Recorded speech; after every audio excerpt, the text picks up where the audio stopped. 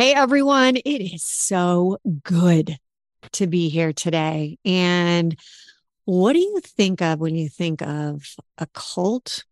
You think of like a person tangoing through life. You think of a person traveling the world, and oh, she is so beautiful. She's a model. She's doing life on her terms.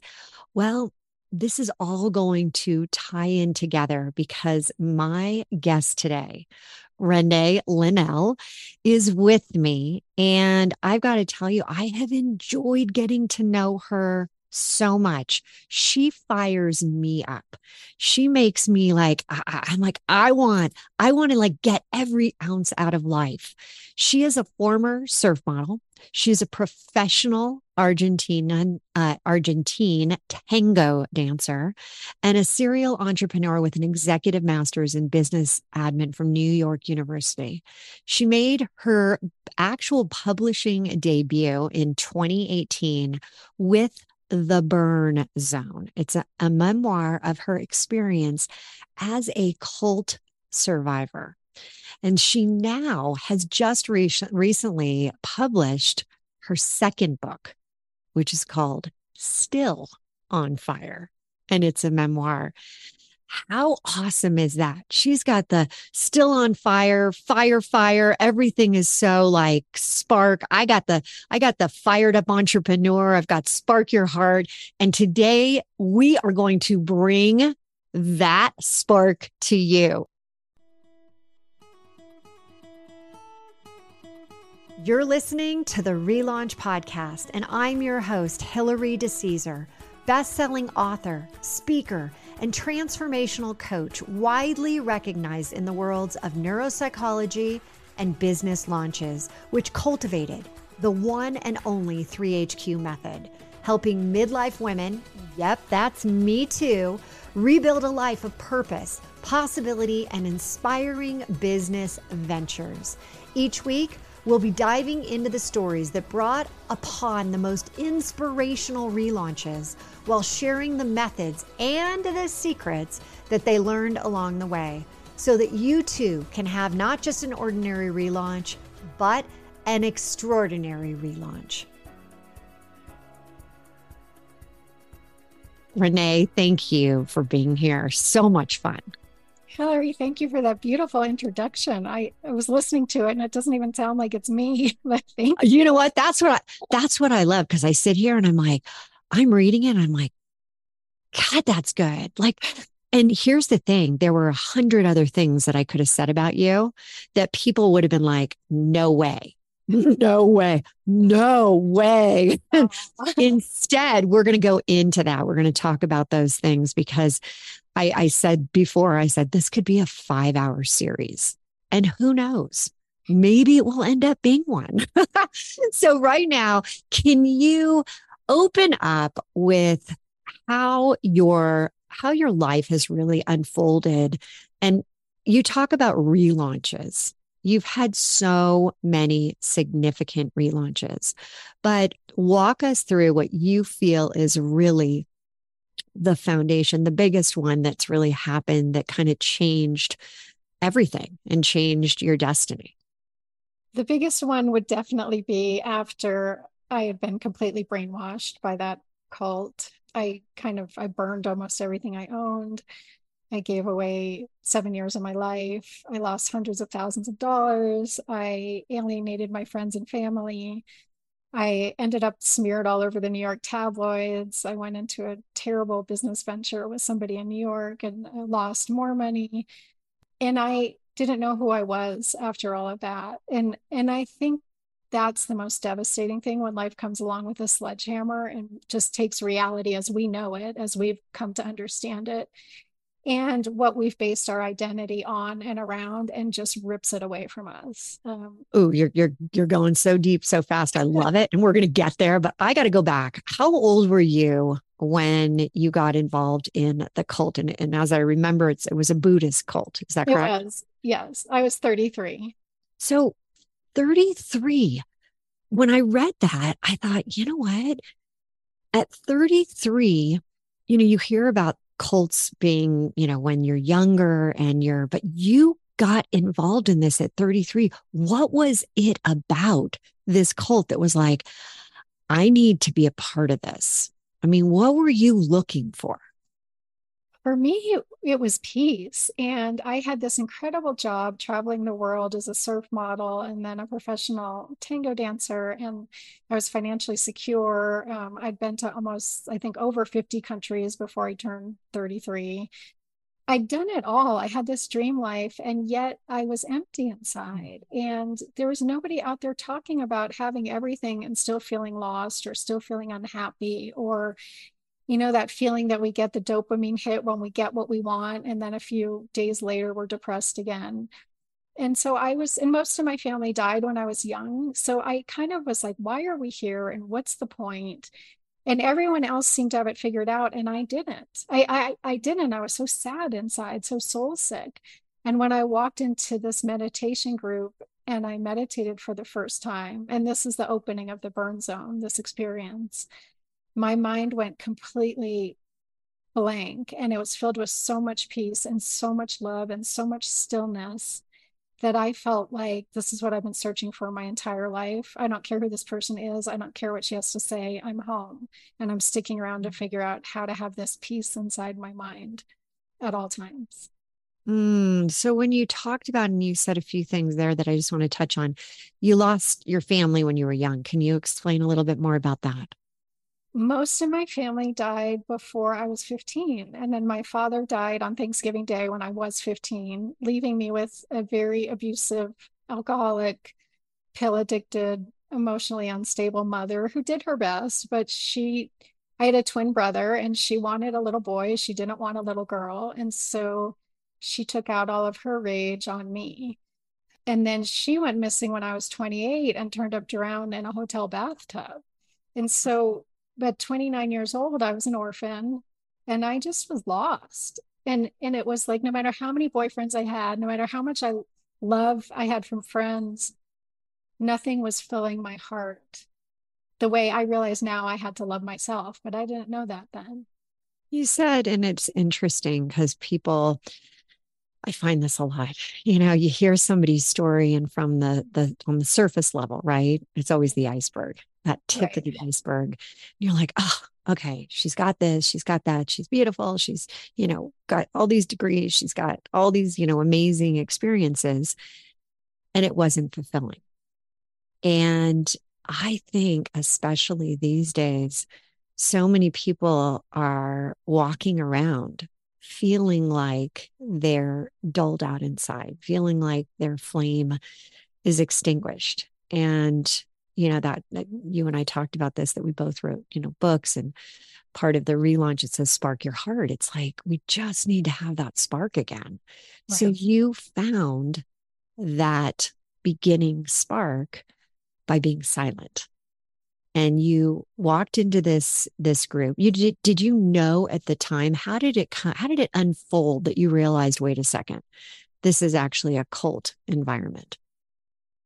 It's like any toxic relationship where they love bomb you in the beginning and everything's great and you think you've met, wonderful new people and you're on this new adventure and you're learning all these new things, just like a new romance would be.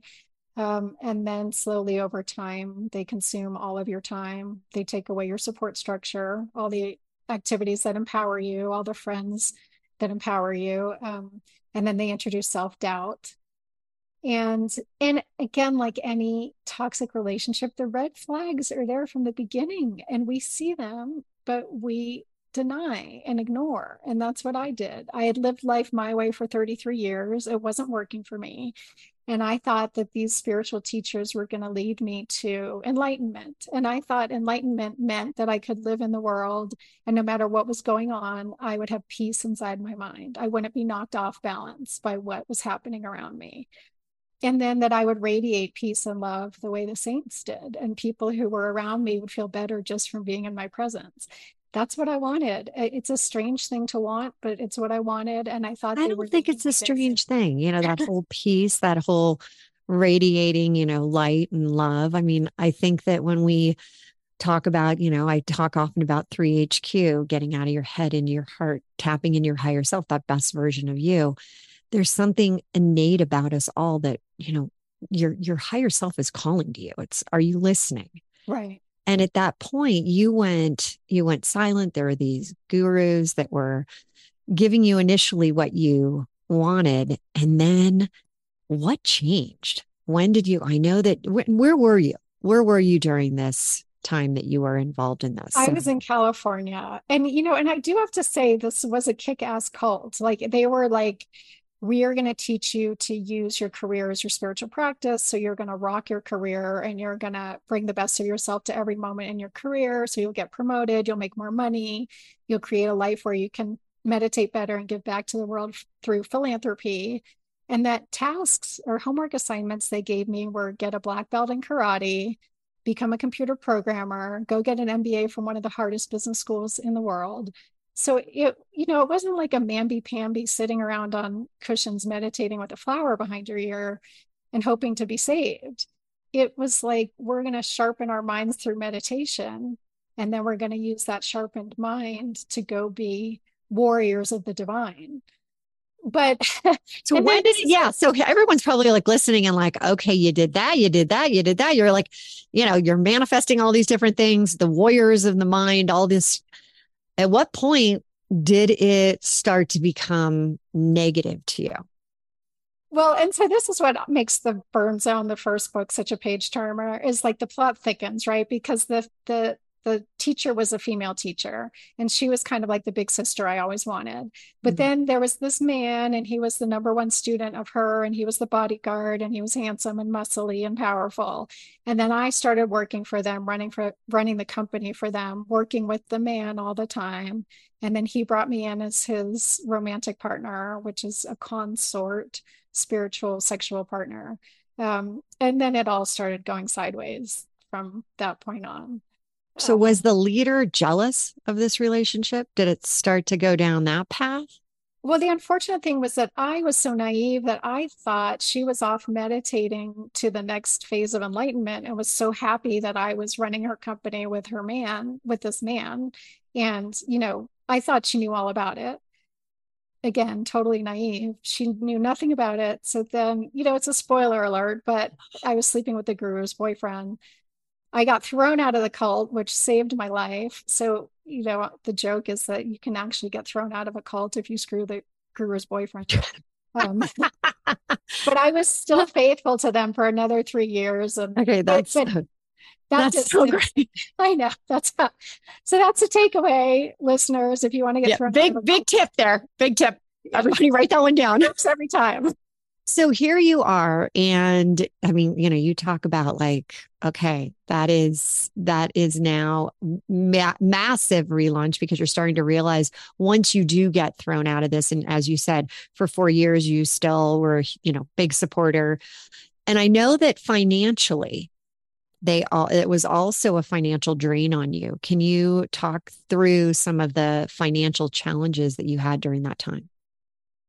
Well, just that the more money we made, the more money we paid as students for monthly. So I was paying, I think, $1,800 or something like that a month. And then we would go on these power trips to places in the world. And we had to pay for first class tickets and first class accommodations, and then a $10,000 empowerment fee that went straight to the teacher.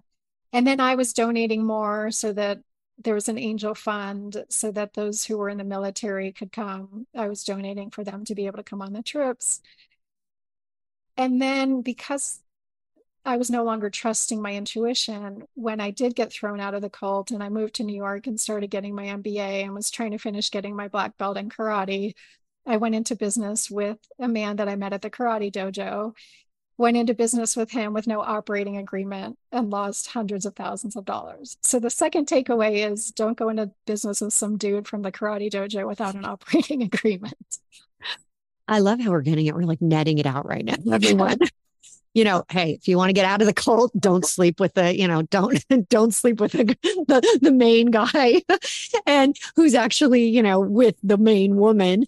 And now we've got don't get in business with, in the karate school, one of the guys. What kind of business did you create? We started an exercise business in New York. And I was just trying to package it as kind of a mind, body, spirit thing. Mhm. And it was great. It was all great until he started using the business I created to prey on women and on our employees and our clients. And And so once you figured that out, that that's what he was doing, how did you approach that?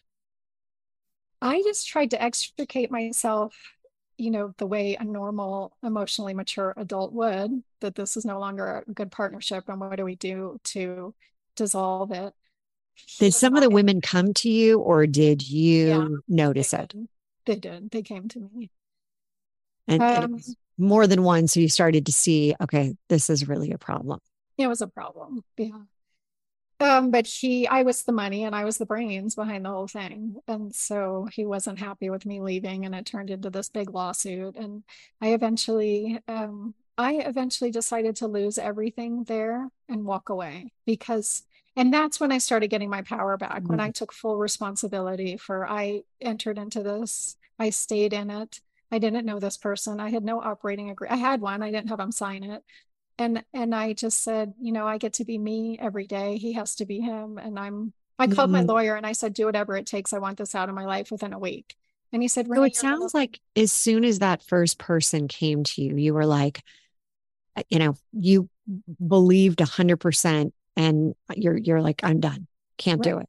Right. Oh, I We're, believed her. She was a young Asian in New York on a visa because of our business. And yeah, I believed her immediately. and then more women came up and kind of Yeah. said, this is what's happened. Yes. And so you said, hey, to the lawyer, I'm going to just walk away. I don't want to have anything to do with it. How long were you in this business partnership?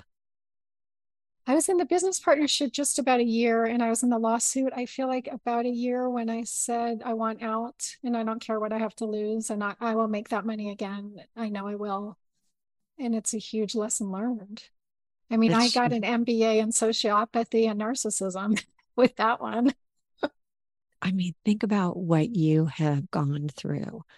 And when you look back at that and you think about that relaunch, the relaunches that you've had, those big ones that we've Right. discussed right now, if you could, would you go back and change anything that's happened in your life?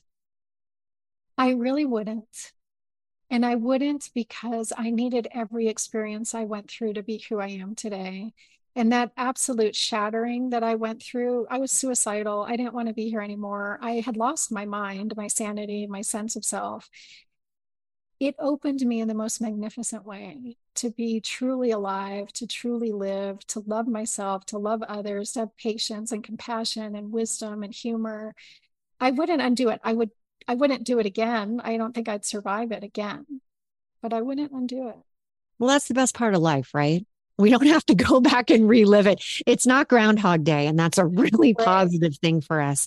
But I want to go deeper into why you chose to write the first book and then you followed it up very quickly with the second one. And I know it was over pandemic and it was interesting times that we launched ours, during the same time period. What was the main reason that you decided on the first book, The Burn Zone, to put this out?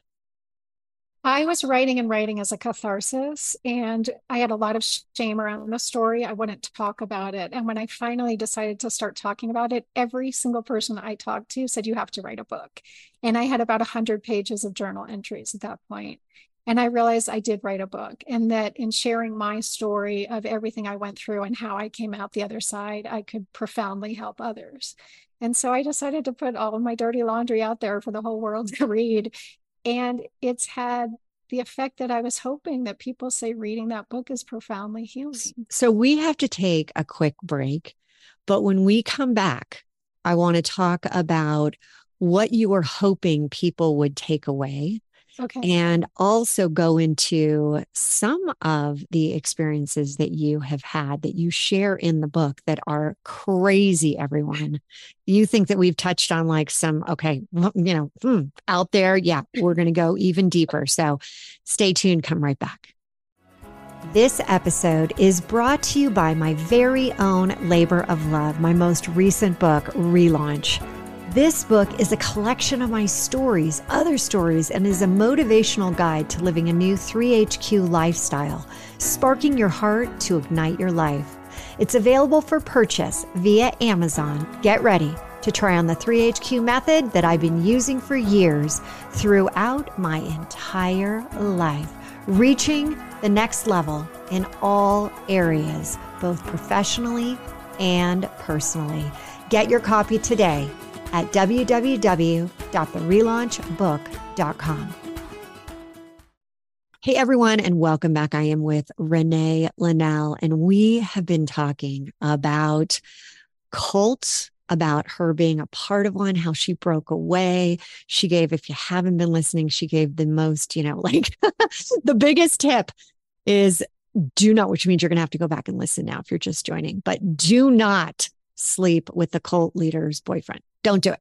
Or you might actually do it if you want to get thrown out of the cult. So many incredible life lessons that we're learning here as well. But Renee, I'm enjoying this so much in the sense of how you are sharing these stories now and really impacting and in like saying these kind of anecdotes for people so that they can kind of make light of it, but also on a very serious note. You talked about losing your parents and you're, in your 20s and you're trying to like make it all like, what is all this about? I'm traveled. I've like been 50 different countries. I've done all this stuff, but there's this emptiness within. And as you were writing your books, and you have two great books out there, The Burn Zone and Still on Fire, when you were writing The Burn Zone, what were you really trying to get out there? And what did you want people to hear from that book?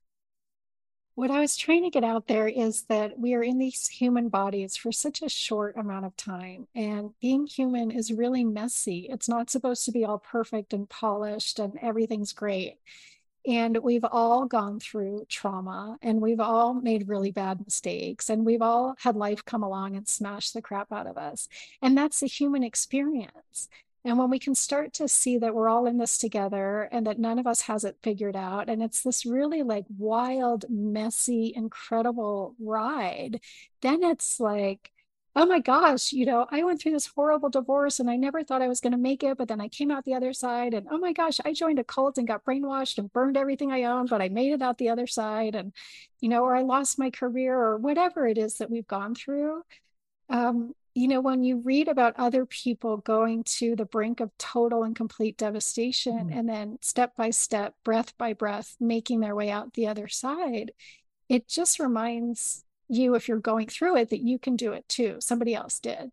And so that's what I wanted to do, is just kind of like, I feel like I'm climbing up this mountain called life, and I might be further along than others because I've lived such a crazy life in such a short amount of time. But here's my flashlight showing you the way. And that's the feedback I've gotten, is that people just go, reading about your story was profoundly healing to me. And so when people came up to you and started to say, oh my gosh, Renee, this book, had you shared this with your friends and let them know like this had really happened to you? Or did they read it when the book came out?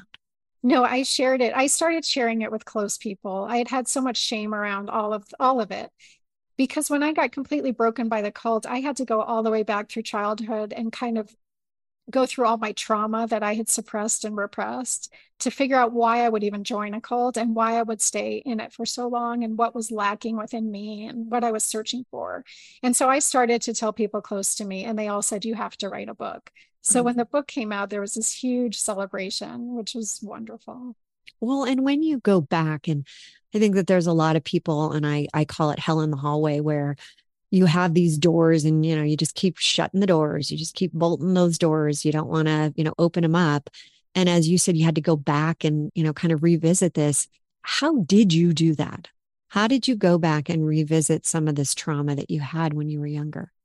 Speaking about shutting those doors, I think in the opening of the burn zone, I write, embrace your skeletons in the closet, pull them out and paint them pink, celebrate them. Your skeletons are probably the most interesting part about you. Your difference is your destiny.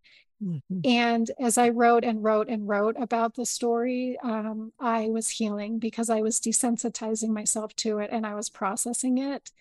And then I had this great editor who came through when we were getting ready to go to the final stages. And she said, Renee, you're sanitizing certain parts, like the abuse from your mother and Mm. the weird romantic thing with the cult leader. And I need you to really, I know it's painful, but I need you to really write about it to take the reader through. And then that it's so cathartic to tell our story. And then once it's written and in a book, for me, I don't have to talk about it now, really. When people meet me, I say, "Oh, I wrote a book. I wrote two books. You can read them. Let's talk about you." You know what? I have to say, I had a very similar experience when I was writing my book. It was a lot of stories about my mom who had passed, and I didn't have the luxury of doing like the Eat, Pray, Love or the Wild, going out and really dealing with my emotions. I decided, okay, let's deal with the emotions as I was writing the stories. And my editor also said, hey, we need more. Give us like, you're sugarcoating this. You're not Right. going. And it was like, I mean, my broken heart, my like just ripping it open, putting salt in the wound, and the hours and days that I was writing where I was just bawling, and how cathartic, how cleansing, how, it. The one thing I have to say for those that have a book in that they know they have a book inside of them, it is an incredible experience and journey to have to go there, to have to really think back, to put yourself back in that place because they want to know. I remember one of the editors said, when my mom called and told me she had 13 lesions, and I just wrote, she called, her voice was very, dull. And she said, I have 13 lesions. And he's like, well, what did that mean to you? I'm like, I almost thought I'd be like, I don't know. Leave me alone. And then I realized I'm like, I let out a guttural sound, like a sound I've never heard before. I never want to hear again. And that came from deep within me when I hung the phone up. And that opened up more of what I ended up sharing. And as you said, about people, you don't need to share it anymore. I've had people come up and say, that story about, painting of the house and your mom. Oh my God, I had something like kind of similar. And I'll be like, first off, like, how do you know that? How do you know that story about me? And then I'm like, oh, right, the book, the book. And that's been some fun too, like having people that are total strangers. Have you had that happen as well, where people is like, oh my God, I love that story. And you're like, oh, you know the story. Yes. Yes. And the most awkward thing is dating because I think, men that have read my book have read so many personal things about me.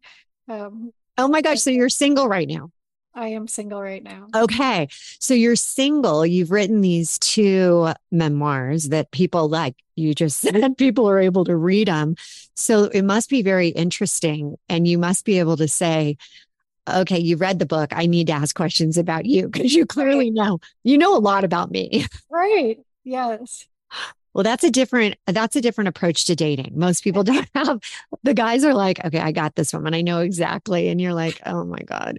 Okay, so I want to talk to you about, again, you have the first book, and very quickly you ended up writing the second book, Still on Fire, which is just like, love the name. Love the name of that book. But what caused you to say, hey, I'm not done yet?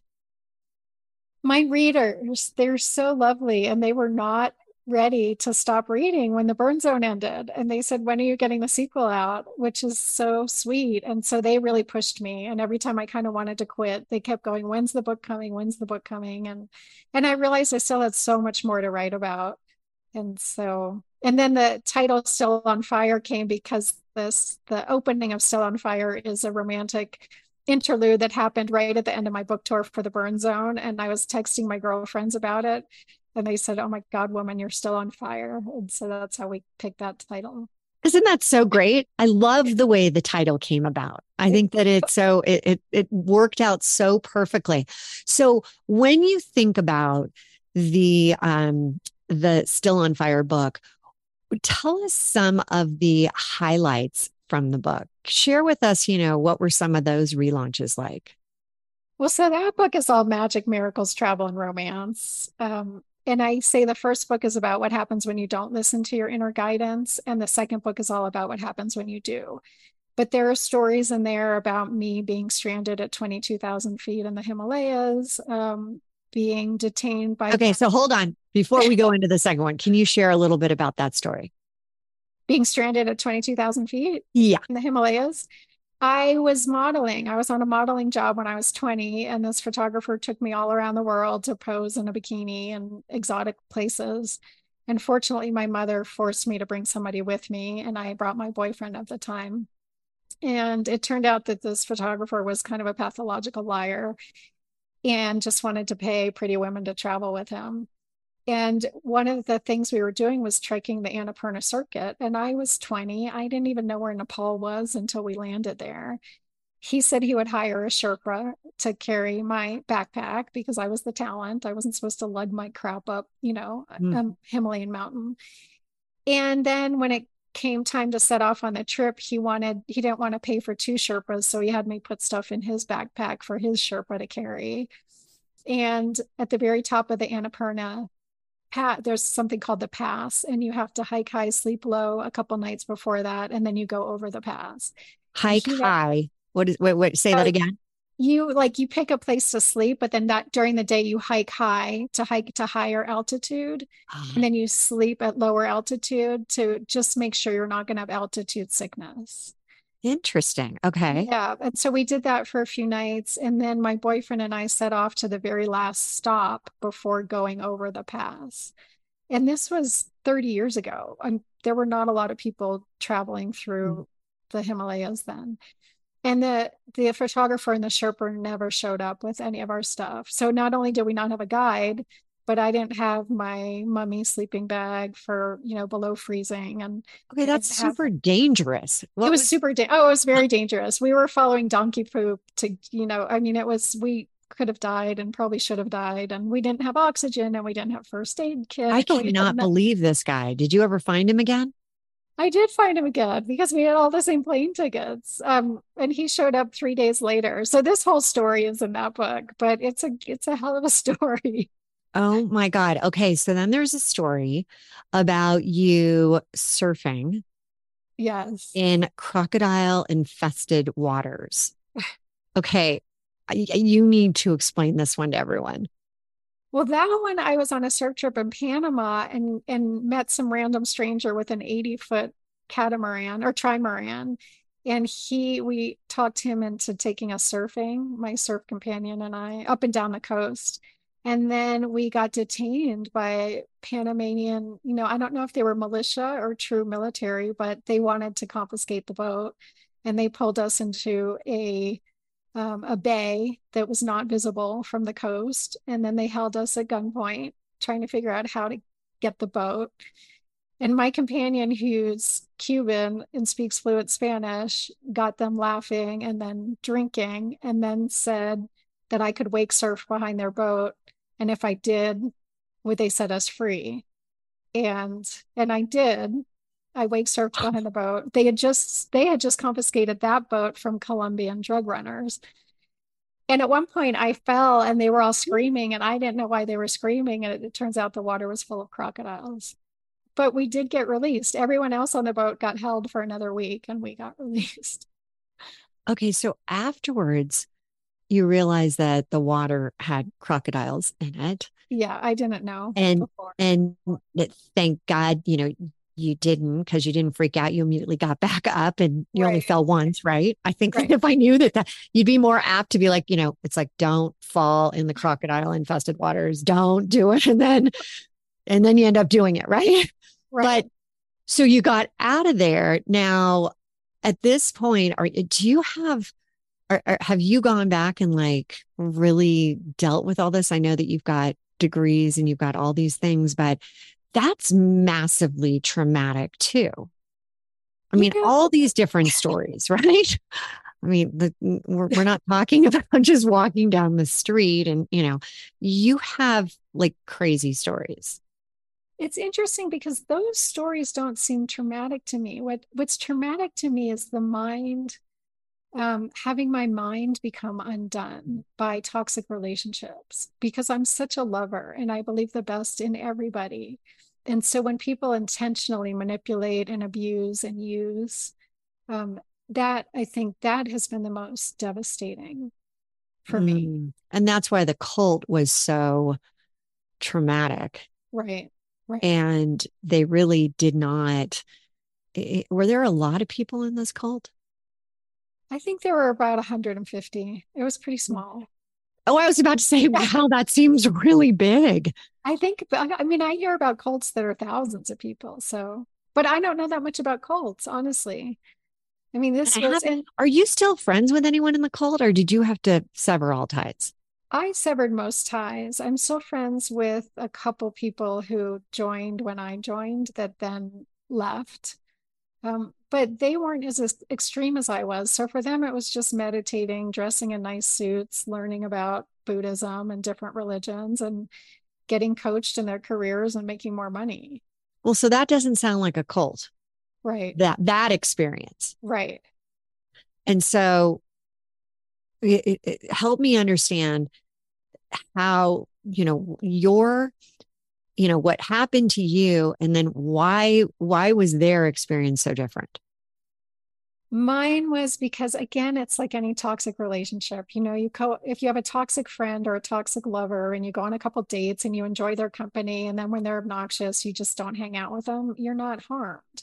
But when you fall deeply in love and you keep making excuses for their bad behavior and you keep letting them drain you financially, psychologically, emotionally, energetically, that, and you go on the roller coaster when they go on the roll of their emotions and their temper tantrums, then you become traumatized. And so for me, I fell deeply in love with these teachers. I enmeshed myself completely. I thought if I were going to hire, a coach to help me get a gold medal in the Olympics, I would do everything the coach said. And since I thought these teachers were leading me towards enlightenment, I was going to do everything they said. And Mm. I allowed them to destroy my life. And so we're gonna take a quick break right now, but when we come back, as you said, you've done so many different things in your life, but now you really are doing things that you're passionate about, things that really are in alignment. And I want to ask you to help us understand, how does one go down that path to make sure that things are in alignment and not just, hey, that sounds like a good idea, but doesn't work out. So when we come back, we will get into that. This episode is brought to you by my very own labor of love, my most recent book, Relaunch. This book is a collection of my stories, other stories, and is a motivational guide to living a new 3HQ lifestyle, sparking your heart to ignite your life. It's available for purchase via Amazon. Get ready to try on the 3HQ method that I've been using for years throughout my entire life, reaching the next level in all areas, both professionally and personally. Get your copy today at www.therelaunchbook.com. Hey everyone, welcome back. I am here with Renee, and what a story. We've had cults, we've had brainwashing, we've had karate, we've had missteps in partnerships that had ended in hundreds of thousands of dollars being spent in different places that never got back, legal battles. I mean, you name it. We have surfing in crocodile infested water. Wow. Wow, wow, wow. Oh, and let's not even forget the fact that you were stranded on the top of a Himalayan mountain with no sleeping bag, no oxygen. I mean, wow to the 10th degree. And I am so just blown away, Renee, at your stories, at your storytelling. And I would love now to really talk about And you often talk about reclaim you. That's my jam, girl, because it's relaunch you. It's like, let's do a restart. Let's reclaim that. I always talk about rebranding of you. Forget about the business initially. Let's rebrand you. Yeah. And you've done that. You've gone through a massive rebranding and went deep into what was going to serve you and align to that higher self. But a lot of people struggle with, you're caught up in your own stories and can't break free, and they define you. And you opened up the whole segment, a while ago with identity, and you've truly crafted and created a new identity. But can you walk us through your steps on how you did that? There's so many, but self-love was the biggest part of it.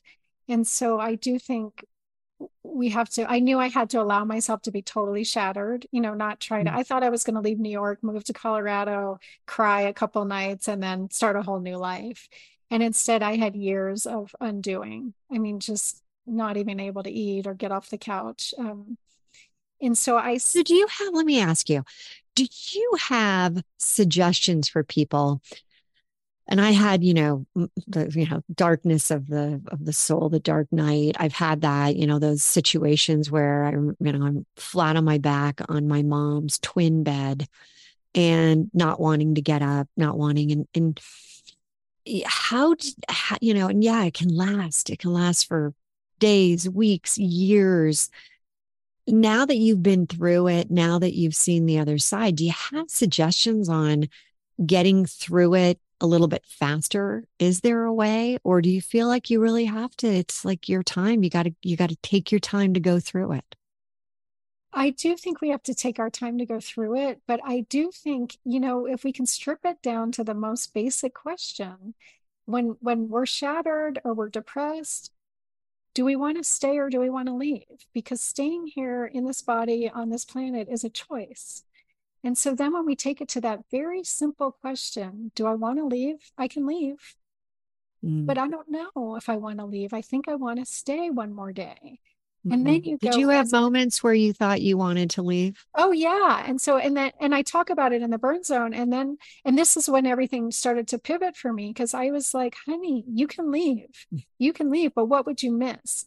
And I was like, oh my gosh, well, I would miss watching the sunrise out the window, and I would miss calling my brother, and I would miss coffee in my favorite mug, and clean sheets, and birds and flowers. And so Mm. then I was like, okay, so let's Renee, stay. that's such a great question. What would you miss?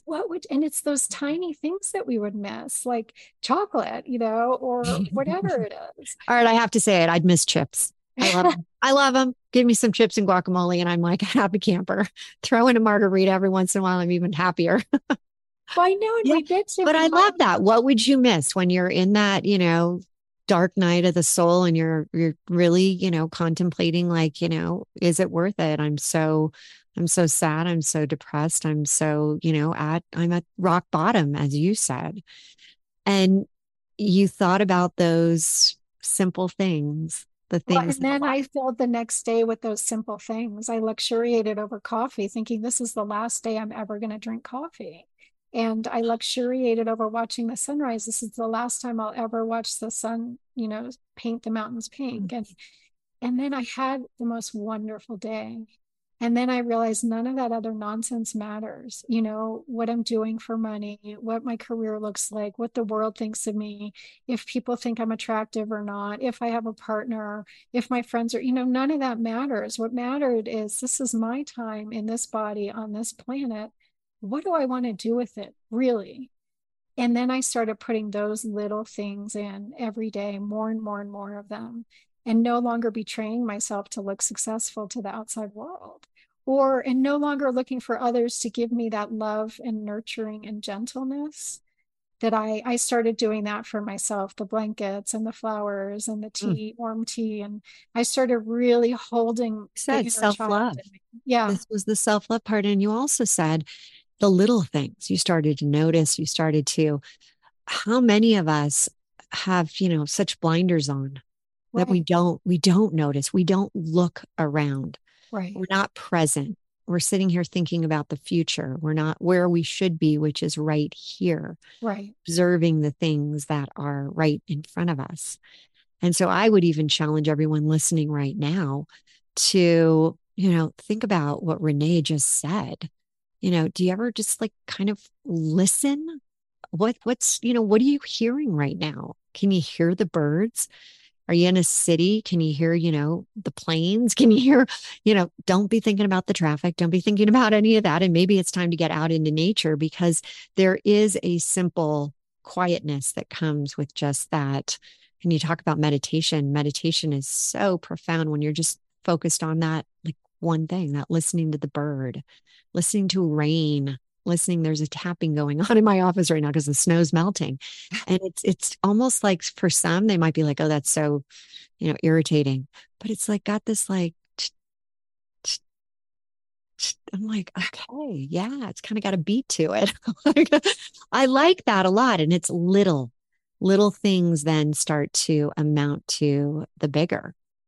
Mm. Yes. And even, we were talking on the break how much you love noticing hearts. And I notice heart. And I just came back from a month in Buenos Aires, Argentina. So walking around that city, but I notice when I walk around the city, I'm seeing hearts. I'm seeing the word love written on the wall. I'm seeing, the word magic. I'm seeing the word blessed. It's like it's popping out to me from every filthy street corner. It's hearts and magic and miracles and blessed. And I never would have seen that before I got broken. I would have been too darn worried about, is my Spanish perfect? Is my tango dancing perfect? Do I look pretty? Is my outfit nice? And now it's just like, oh my gosh. And then there's a bird. How did that bird get here in the middle of this traffic intersection? It's right in my path. It's like the universe is going, I know you love animals. Here's a bird.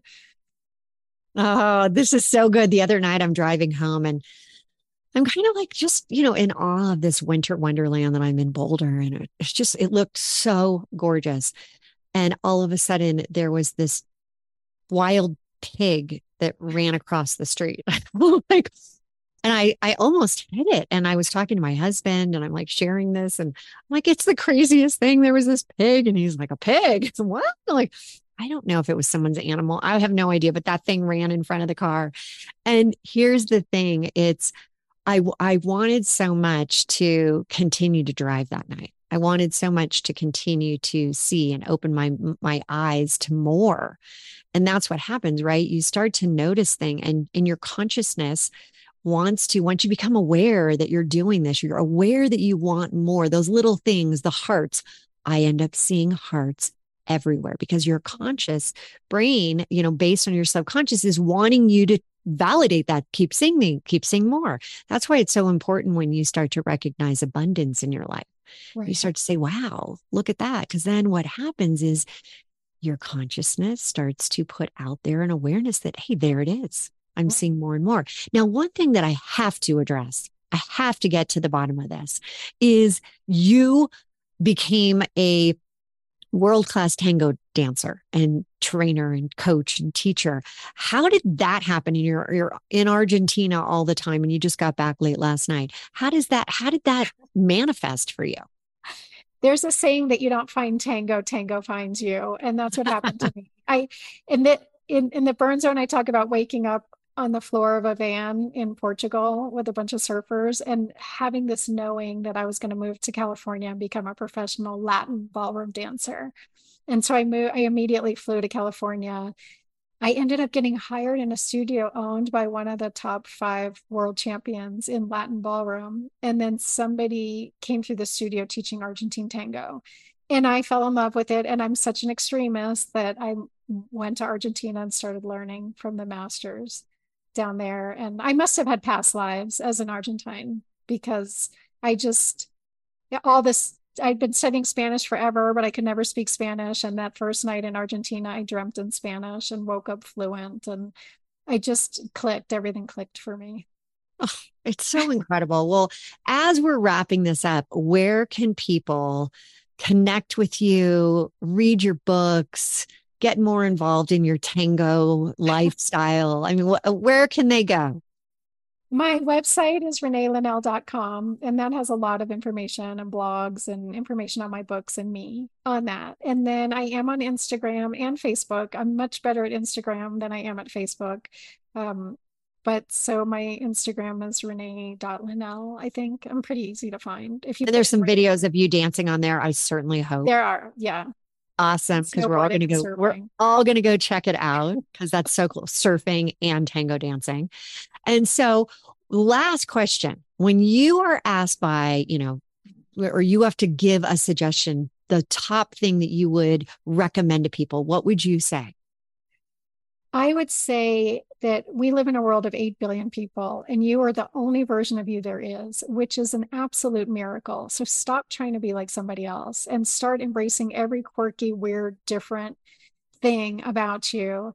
And, your body size and shape, and, whatever it is you love to do, and whatever it is you hate to do, and whatever it is you're good at, and whatever it is you're bad at, and start like luxuriating in what it is to be you. And life becomes so much more fun. Oh, so good. And as you said that, my big passion in life is dancing. I love to dance. You have Like to just dance. any dance, any dance. Every morning I dance. I come downstairs, I have a mood, and what's the dance of the day? And so I love that you just said, yeah, and I just got to keep doing it. Maybe Keep I'll start to do doing it it. midday. Yes, we have to stop making excuses for not doing those things that make our hearts light up. Yes, Isn't that the truth? Like you got to tune yes, in to what lights you up, tune yes, into that because then the sparks happen, right? It yes, becomes like this incredible, oh my God, life takes on a new shape, I mean, just everything about it. So I have loved this conversation. And when I think of your adventures, and we didn't address 90% of them, everyone, you've got to go check out these books. The books are Burn Zone, and the second one's Still on Fire. This gal, I mean, Renee Linnell, I can't wait. I mean, you're still so young. I can't wait to see what's, the second half. You're in the mid zone. Let's see what the second half brings, right? I mean, that's where it's really going to get it interesting. is. And I also think, I talk about relaunch love a lot. And that's part, you got relaunch love and you've got relaunch your business, relaunch your life. But this is your year, girl. This is the year of love for you. You just gave me goosebumps. Thank Yeah, so you. I feel it for you. And I think that, keep opening up your eyes to those hearts and Okay. all that other goodness, because that's one of the first steps that I tell people. You got to notice things in order to have them come into your life.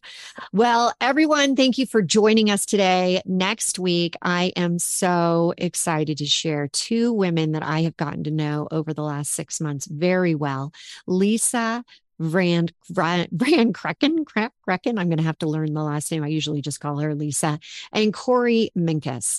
They are unbelievable. And wait till you hear some of the Shark Tank stories, some of the good stuff. Anyway, for right now, live now, love now, relaunch now. And we'll see you next week.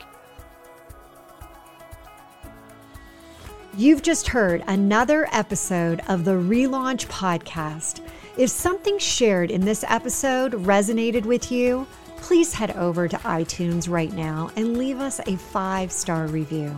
And share this episode with others to inspire them to take the small steps that lead to a life full of purpose and possibility. And remember, you can have immediate access to the show notes and any giveaways at therelaunchco.com/podcast. Until next week, now is your time to relaunch your transition into a transformation.